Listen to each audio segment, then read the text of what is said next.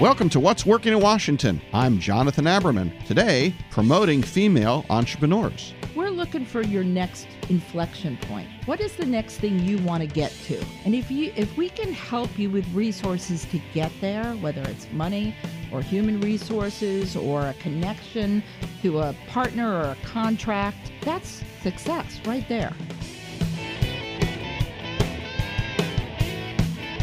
Recently, I had an opportunity to work on assessing the number of accelerators, incubators in the greater Washington region, and I came up with 128. That's 128 operating in the D.C. region.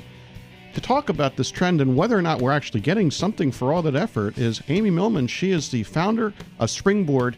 Springboard is, I would say, the preeminent mentorship accelerator program for women-based businesses in the United States. Amy has been part of making this region grow for a long time. We've been co-venturers in many ways. Amy Millman, thanks for joining us. So what's your sense? It seems like we're over-accelerated but under-accomplishing in a lot of ways.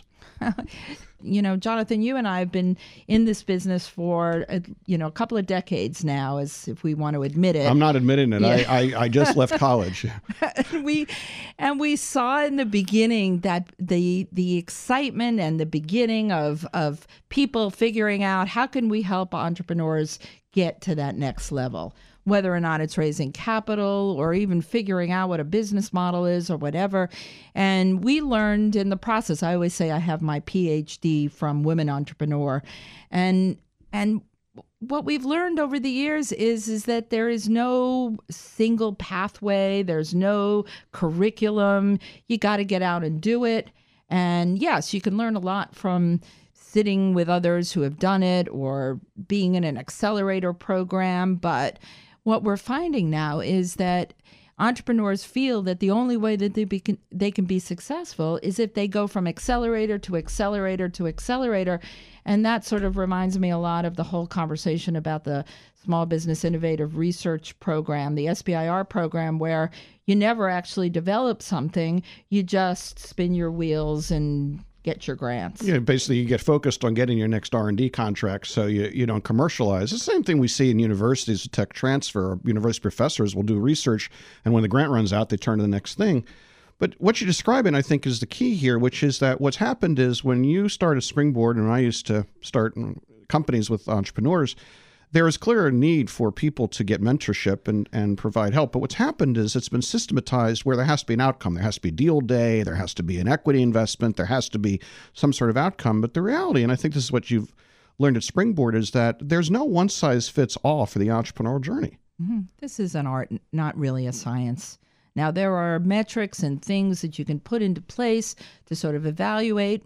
A lot of this is really gut on whether or not you feel at the certain time with the certain product that this company is going to be able to take it to, a goal, whatever that goal is, whatever that next.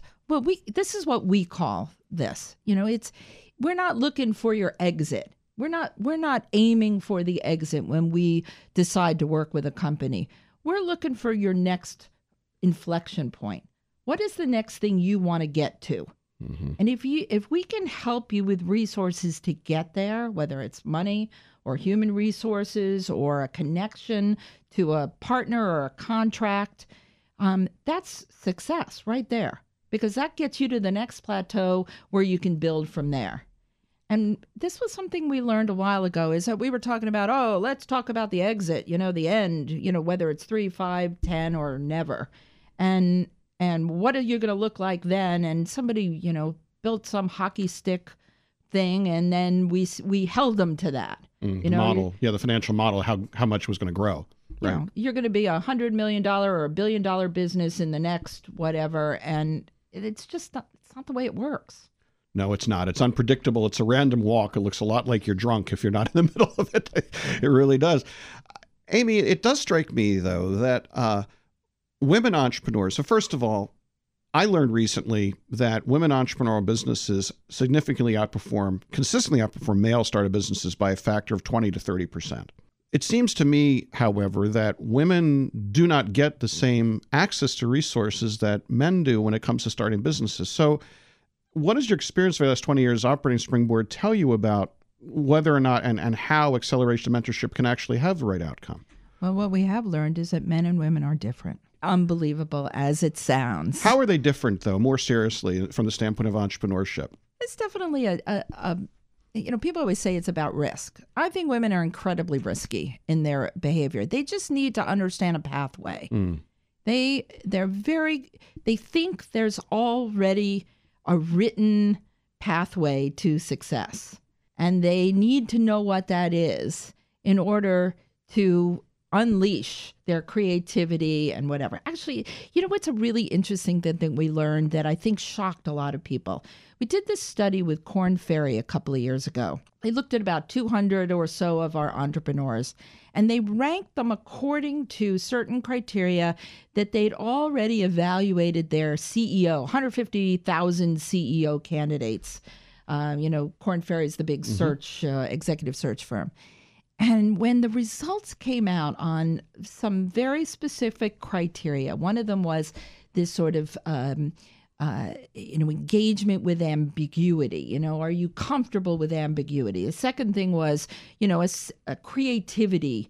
And, are you focused on that aspect of things? And then the third one was emotional intelligence.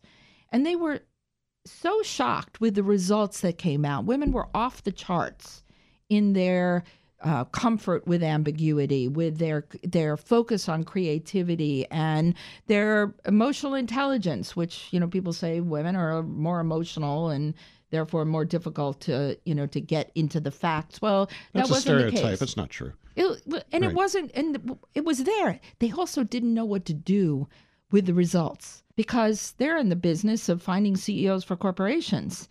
And all of those characteristics that they said were important for 21st century leaders were off the charts for our women entrepreneurs. And so we had to kind of look at that and say, all right, well, duh, we know this about them. They're diving off cliffs without safety nets. How do we begin to talk about, ideal leader qualities? And can we actually look at their businesses and say, if they're actually producing more, could we possibly then ascribe certain characteristics and begin to train others for those characteristics instead of looking at command control and the kinds of things that actually, we define leadership to be over the years? I think that's true. I look at my study of organizational development through the Smith School where I teach, and command and control, top-down management. First of all, you can't get millennials to work in that kind of environment. Millennials need to be acknowledged. We've learned that through the show.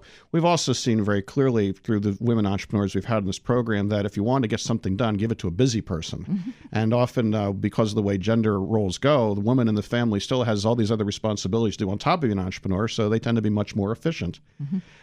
Amy, I'm sure some of our listeners are going to want to be more involved. If they want to be a mentor or benefit from Springboard, where do they find you? Well, we're at sb.co. Real simple. We're trying to make all of this process pretty simple. So sb.co is the way to find us. Everything that we do is on that website. We also have mobile, activities going on all over the place. That's probably one of the reasons why I hire a lot of millennials so that we can actually do that effectively. And we're all over the world. I mean, we just got back from Sweden, Singapore. We spent a whole lot of time now in Australia. A lot of these companies that we work with over there want to come to the States. The Israelis, now we're working on a fashion tech program where we look at analytics and merchandising and new processes for that that industry that's in pretty serious pain right now. And most of those companies that we're working with now are from everywhere except for the U.S. Well, another reason why things get done here in D.C. Amy Millman is a regional resource, and Springboard is an organization you should know if you are interested in promoting entrepreneurship in this region. And if you're a women entrepreneur, you reach out to Springboard. They have a resource to help you grow your business and succeed, whatever success means to you. Amy Millman, thanks for joining us today. Thanks, Jonathan.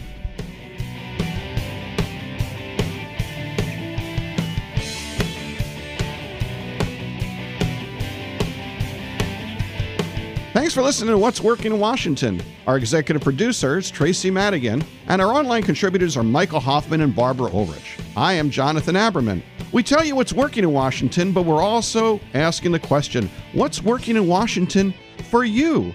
So please let us know. We're on Twitter at What's Working DC. We look forward to hearing from you. Until next time, goodbye.